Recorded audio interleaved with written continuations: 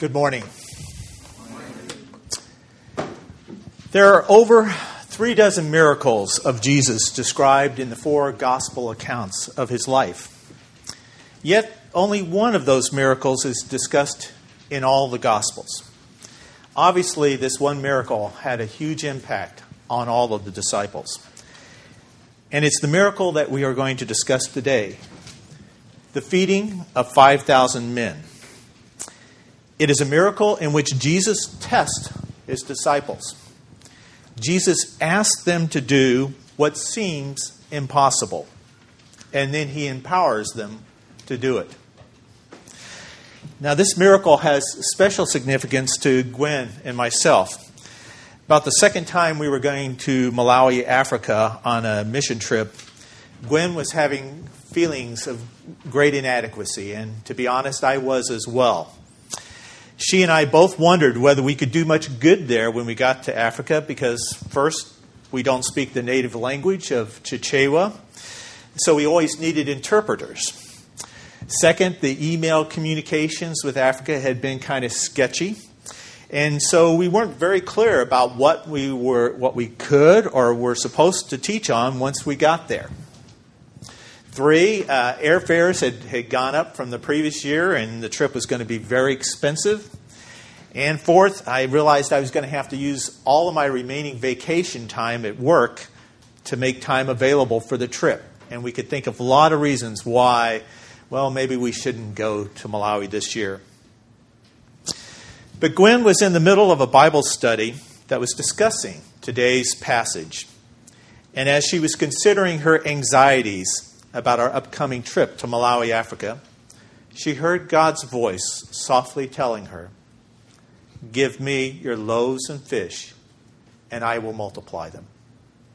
Give me your loaves and fish, and I will multiply them. So, listening to that voice, we decided to go ahead with our trip despite our feelings of inadequacy. And God greatly blessed our obedience to him on that trip. We spent 2 days for the first time with over 70 village chiefs and their wives teaching about and sharing the gospel. And each one of those chiefs significantly influences the lives of 100 to 300 people in their respective villages. And then also, as we were waiting to go on a chief's ministry, we made contact with the Presbyterian Seminary by, quote, accident. And we developed a marriage teaching for Presbyterian seminary students who would multiply our teaching by taking it to their congregations, each with 3,000 to 5,000 people. And we found new ways to teach and encourage the native Malawans as they devote themselves full time to evangelism and discipleship. So the question I'm going to ask you today is, has God challenged you to serve him in some way that seems impossible? If so, the message today is for you because we meet the disciples of Jesus in a similar situation. And the lesson we learn is this: the way to accomplish the impossible task God gives us is to make whatever resources you have available to him and let him make them sufficient for the task. I'll repeat this many times. The way to accomplish the impossible task that God gives us is to make whatever resources we have available to him and then let him make those resources sufficient for the task. So our passage today is from the Gospel of Mark. The church fathers tell us that John Mark gathered his material primarily from the Apostle Peter. The miracle occurs shortly after the 12 apostles returned from their very first missionary trip. Mark 6 tells us that the disciples, under Jesus' command, had gone out in pairs with no money, no food. Yet God had provided for them on that trip and empowered them to cast out demons, heal the sick, and spread the gospel of repentance. So let's start our reading. That's the background to this passage. If you have your black pew Bibles, it's page 841. 841. Mark chapter 6, starting with verse 30 through 34. Mark chapter 6, 30 through 34.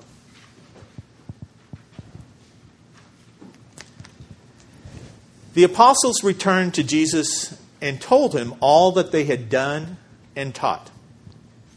And he said to them, "Come away by yourselves to a desolate place and rest for a while." For many were coming and going, and they had no leisure even to eat.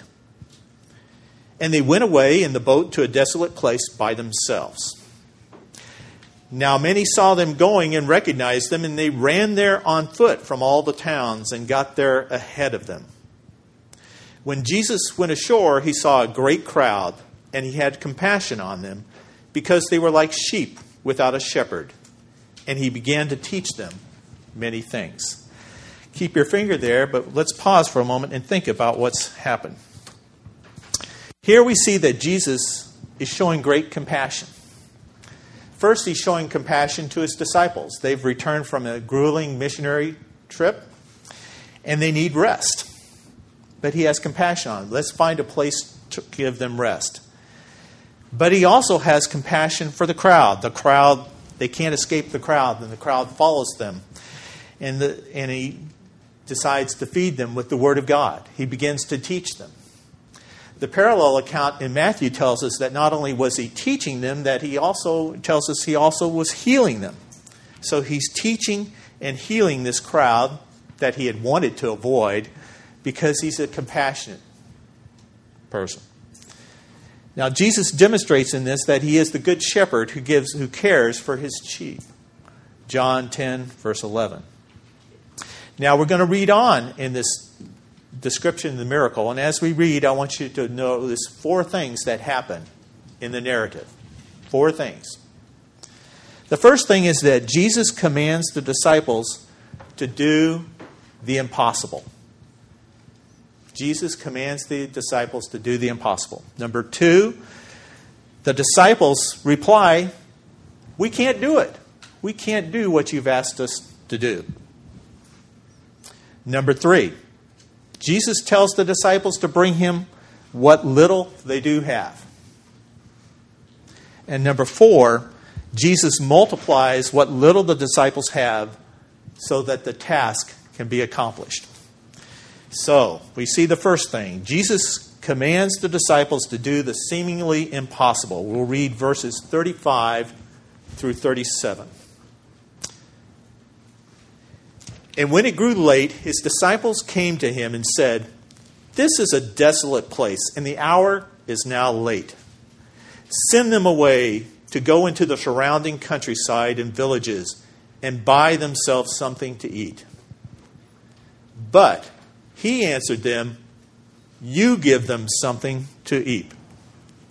You give them something to eat. Let's pause right there for a moment. The you in the Greek is emphatic.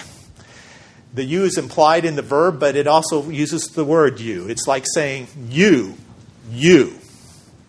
And then the verb to give is an imperative verb. It is a command. So the way I paraphrase this in English would be, you give them something to eat. That's an order. Okay. Now, as we think about this miracle that's going to occur, I want you to remember one thing. Jesus doesn't need the disciples to perform the miracle. He could have just produced bread from heaven in the midst of the crowd, much the same way that the manna appeared to the Israelites in the wilderness from our reading from Exodus 16. But the key here is that he wants the disciples to be involved in his work and the spreading of the kingdom. Just as he wants us to be involved today in his work and the spreading of the kingdom. So he's not going to let them off the hook. Now, when you think about it, the suggestion by the disciples to Jesus seems to be both compassionate and pragmatic. I like those things. I like to be pragmatic. But Jesus is going to use this as an opportunity to test the faith of the disciples. In fact, in John's account of this miracle, we learn that Jesus said, quote, Jesus said this to test them, for he himself knew what he would do. Jesus already knows how he's going to provide for the crowd, but he's testing the disciples. I've heard a quote from a pastor that says, "A faith that hasn't been tested cannot be trusted." And we saw that testing of the faith in the passage that David Ing read earlier. We saw that in our scripture reading this morning that God tested Israel in the wilderness for 40 years with the manna. And he said he did this to see if they would follow his instructions every day about how to collect the manna and how to eat it. And Jesus has already tested his disciples a little bit with the first missionary trip. He sent them out by themselves for the first time in pairs. No food, no money, just depend on the good graces of wherever you happen upon. And they end up casting out demons for the first time, healing the sick for the first time, preaching the gospel really on their own for the first time. He's already started to stretch them, but now he's going to stretch them even more. God tests his people to strengthen them, to increase their reliance upon him and their devotion to him. And that's exactly what Jesus is going to do here. So the question I ask you is, has God challenged you to serve him in some way that seems impossible? Perhaps he's asking you to tithe more to the church, despite a tight financial situation. Perhaps he's asking you to undertake a service ministry and you don't feel that you are adequately gifted or prepared for that ministry, like Gwen and I felt when we were going to Malawi. Perhaps he's asking you to go on the mission field, the challenging mission field. Perhaps he's asking you to share the gospel to someone who seems completely opposed to God and the gospel. Or perhaps he's challenged you to abandon old habits and vices that seem to have complete control over your life. Is God asking you to do the impossible today? If so, remember that God tests us in order to strengthen us. Those who successfully pass the test discover in the process the trustworthiness, the faithfulness, and the power of God. But if you're like me, or if you're like the disciples, you don't like tests. Do you like tests? I don't like tests. And you will try to avoid the tests, which is what the disciples do with the second thing in the narrative. Let's look at verse 37. The disciples reply that they aren't able to do what Jesus has commanded. Verse 37. Jesus answered them, "You give them something to eat." That's an order. And they said to him, "Shall we go and buy 200 denarii worth of bread and give it to them to eat?" Let's pause there for a minute. Now, a denarii was equal to about a day's wages. So Jesus was asking for about 20 days' wages. Think of a paycheck from each one of the disciples. And remember, they didn't have ATMs there out in the wilderness. So the response of the disciples might have just as easily been this. This is how I would paraphrase their response. "Surely you don't mean that we should go and buy food for these people. The price is prohibitive. And besides, look around. We're in a very remote location." We had a much better suggestion for you, Jesus. So can you sympathize with the disciples' response in verse 37? I can. I certainly can. We are certainly tempted to reply to God with similar excuses when he asks us to do the seemingly impossible. But we must remember that this miracle and the miracles he's already done in our individual lives. And we have to recognize that God does not want us to fail. God will never send a test until he knows that you're ready for it. Remember, he's already begun to stretch the disciples with their first missionary trip. Now he just wants to stretch them a little bit more. God tests us to grow our spiritual muscles and to increase our reliance upon him when he comes through for us. In fact, testing is something that we should desire. Have you thought of that? In Psalm 26:2, David prays, "Prove me, O Lord, try me, test my heart and my mind." David is praying for God to test him, to stretch him. Or consider what Moses told the Israelites as they are about to enter the promised land after 40 years of wandering in the wilderness. He tells them in Deuteronomy 8:15, "God fed you in the wilderness with manna that your fathers did not know, so that he might humble you and test you to do you good in the end." Yes, Moses realized, and we need to realize, that God's testing is for our own good. Saying no is not the proper response to God when he does test us, although it's one I frequently use too much.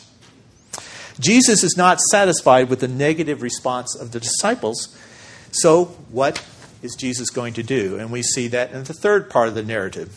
Jesus tells them, "Bring me what little you have." We see that in verse 38.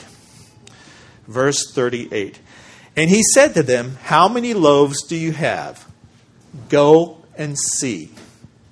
And when they had found out, they said, 5 and 2 fish." Let's pause there. Imagine the disciples. Can you imagine them sheepishly wandering out into the crowd, asking, "Have you brought any food with you? Do you have any provisions?" And looking for whatever they could scrounge up from this crowd that had impulsively run after Jesus and followed him into the wilderness. All of them come back with nothing. Nada. Except for Andrew, Simon Peter's brother. John 6:9 tells us, Andrew said to Jesus, "There's a boy here who has 5 barley loaves and 2 fish.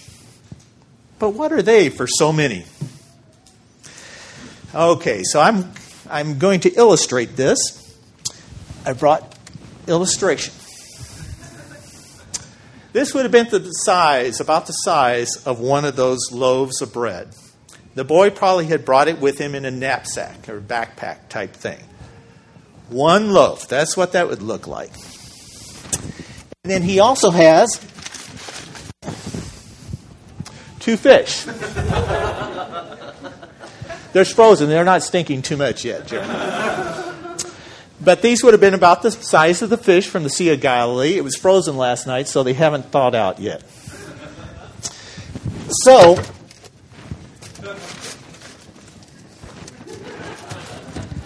here is what the boy brings to them. This is all that they have. Now, this is hardly enough to feed the people in this room. Do you agree? Okay. But Jesus has a crowd of thousands. He has a crowd of thousands to feed. Can you imagine how the disciples feel? Now Jesus is bound to follow our suggestion. And the question we must ask, I like to imagine how embarrassed the disciples were as they came back to Jesus and thinking, what is he doing with us here in this situation? And that leads me to ask the question, are we willing to bring to God all that we have for his service? At least Andrew, he may have thought, this is ridiculous. This is all I have. But at least he took it and he brought it to Jesus. Well, I have this. Doesn't seem like much. What can Jesus do with it? But unfortunately, we oftentimes like to make excuses why we can't obey God's commands. Sometimes we say, we're too busy. Maybe we're too untalented. We're too poor. Or we're too weak to do what God asks us.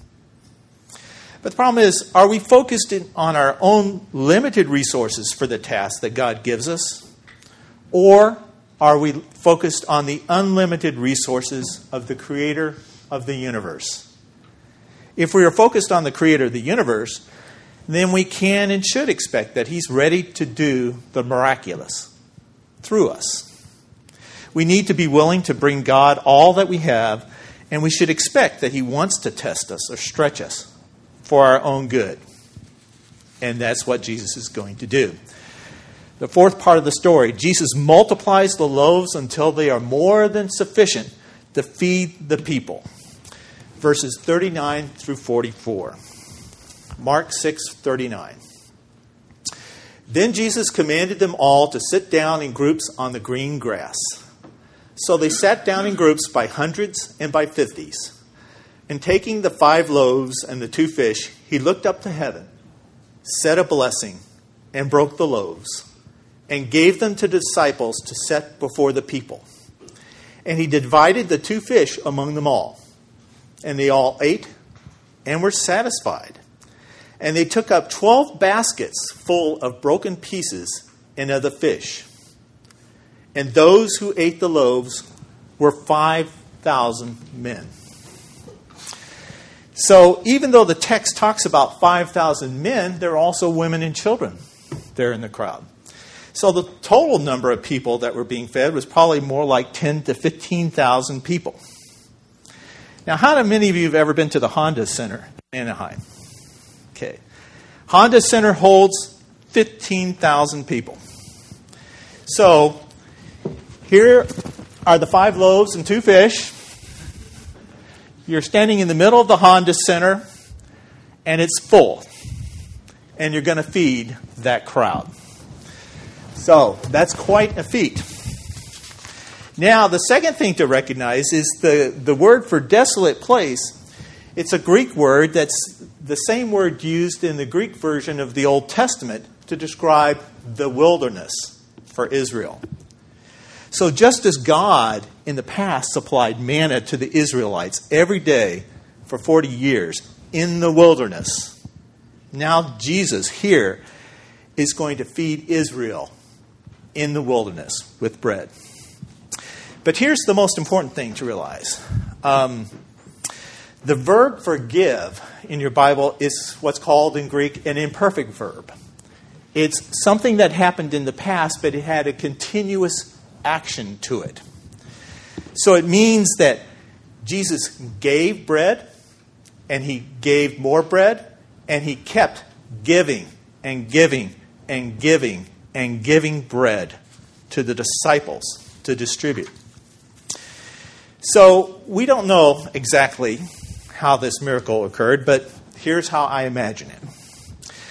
I imagine that each disciple had a basket. We know that there were 12 baskets of leftovers, one for each disciple at the end of the story. And one of those baskets would probably carry enough to maybe feed one of those groups of 50 people that are assembled. So here's Jesus. Each disciple would have to travel with his basket to feed group A over here and distribute the feed. Then the next disciple comes up with this empty basket, goes up to Jesus. Jesus fills it some more, and that disciple goes out to feed this crowd over here.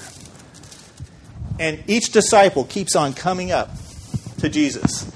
He keeps on filling them over and over and over again, continuously giving. So if you think that there's maybe 12,000 people there, divide by 50, that gives you about 240 trips. So that's 20 trips for each of the 12 disciples. So in other words, Jesus kept on giving and giving, and the disciples kept on carrying and distributing each basket one at a time with food. And then they had to return to Jesus for a refill. But imagine you're the disciple. You know how much you started out with. You've got your basket and you go out your group of 50, and then you're looking at, okay, I only have 12,000 more to go. Maybe about 19, 20 more trips. You have to go back to Jesus and get more. You got your empty basket and you get a refill. What if the multiplication stops? What's the crowd going to do to me? How embarrassing, how stretching. But I think that Jesus does this deliberately. Sure, he could have, just like God in the past, produced manna from heaven in the midst of the crowd. But he's deliberately involving the disciples in the miracle. Why? So that they could be personally experience God's faithfulness, his trustworthiness, and his power. And what's amazing, at the end of the story, Jesus provides more than they need.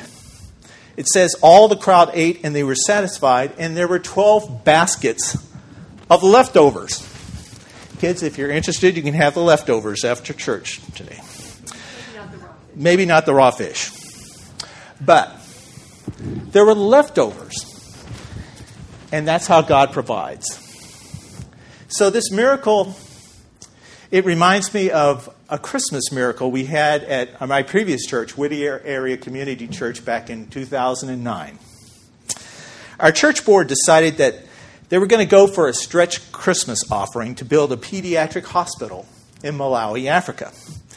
A place that God had put on the pastor's heart because of his time that his daughter had spent there and the need that she had identified.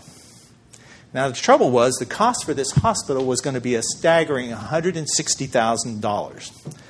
We had never had a Christmas offering that was anywhere close to that amount. In fact, one of the elders confided to me later that they really didn't expect to meet the goal. But God had laid the need on the heart of the pastor, on the heart of the elders. They prayed about it, and they presented the need to the congregation. And the congregation felt the word of God. Congregation started to bring what little they had to the offering plate. Kids started selling lemonade on lemonade stands. People started reaching into their pocket savings.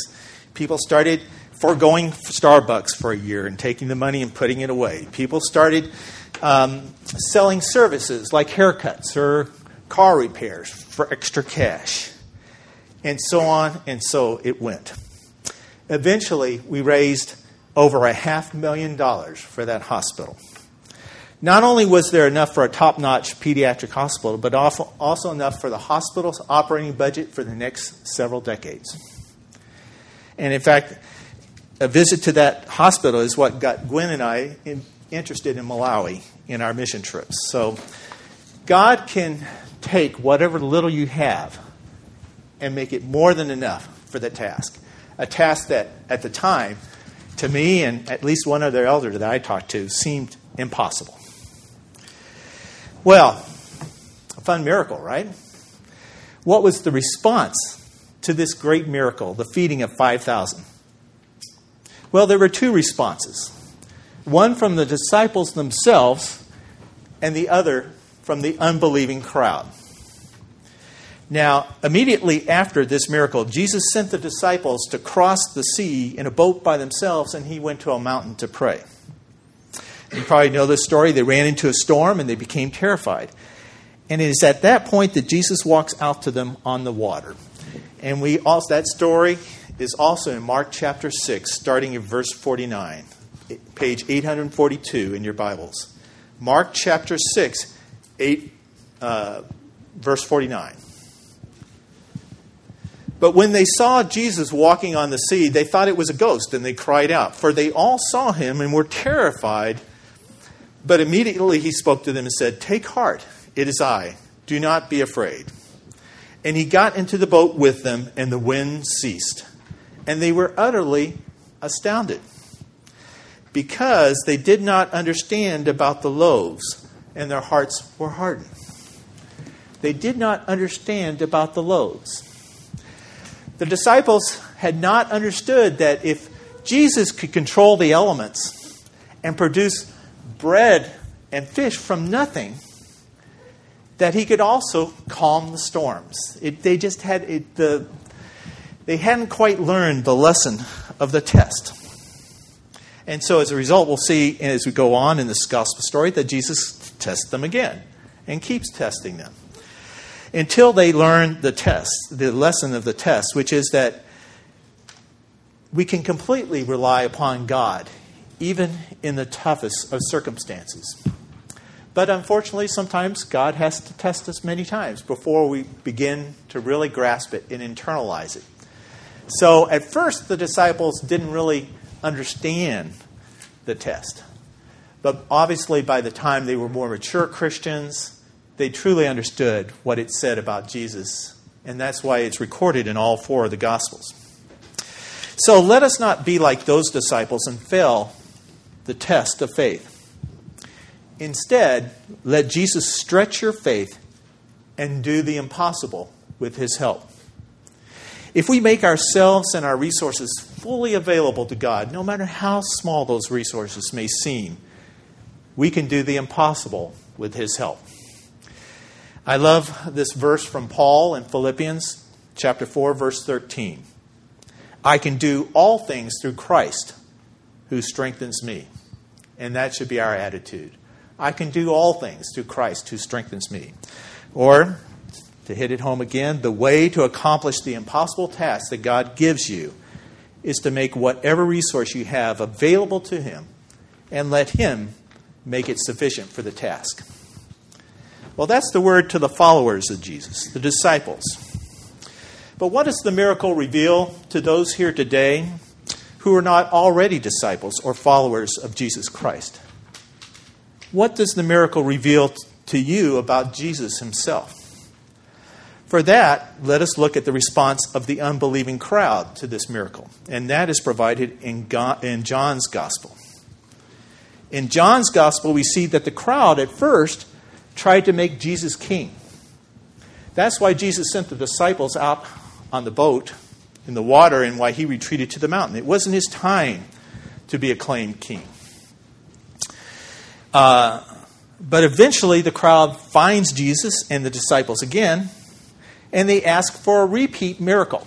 They ask Him to produce bread again, produce more bread. And then it is that point that Jesus points them towards true, everlasting bread. Jesus points them to Himself. And we see that in John chapter 6, starting with verse 47.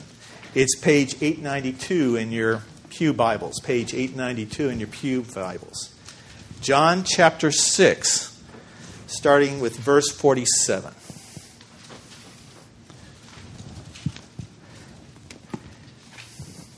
Now here Jesus is talking to those that truly don't quite understand who Jesus is yet.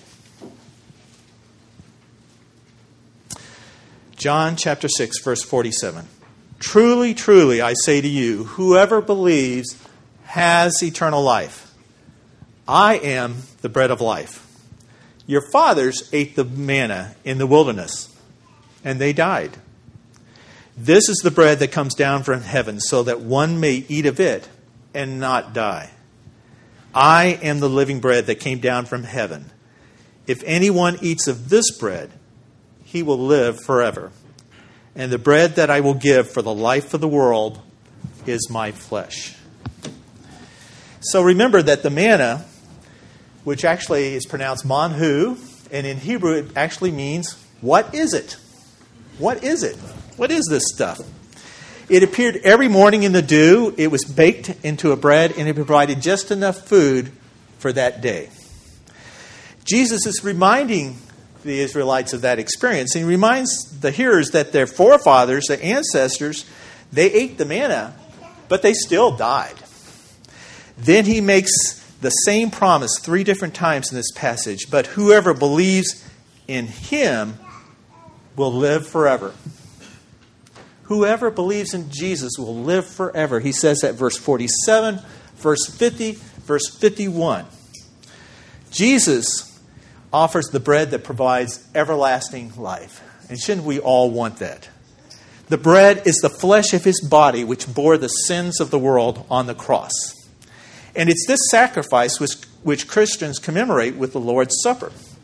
And Jesus' words, when we commemorate that, take this bread. This is my body.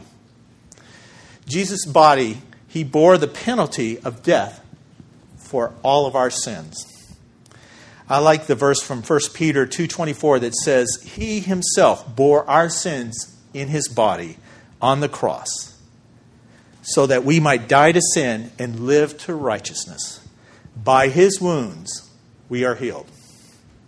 To those of you who do not know Jesus as their personal Savior, consider what Jesus reveals about himself in this miracle. He is the living bread that came down from heaven and provides everlasting life to those who trust in his sacrifice for their sins. And two, Jesus is a good shepherd who cares and takes care of all those who follow him. So non-believers, you can trust your life with Jesus, the bread of life, the bread of heaven. And if you want to know more, talk to your friends that you came with, talk to Pastor Jeremy, talk to myself afterwards about how to do this. The gift of eternal life. And to those of us who are already followers of Jesus, don't refuse to take up the challenges God presents to you. You can do whatever God asks by giving him all that you have. And I'll say it one more time. The way to accomplish the impossible task that God gives to us is to make whatever resources you have available to him and let him make those resources sufficient for the task. Who knows what great miracle God wants to accomplish through you. Let us pray.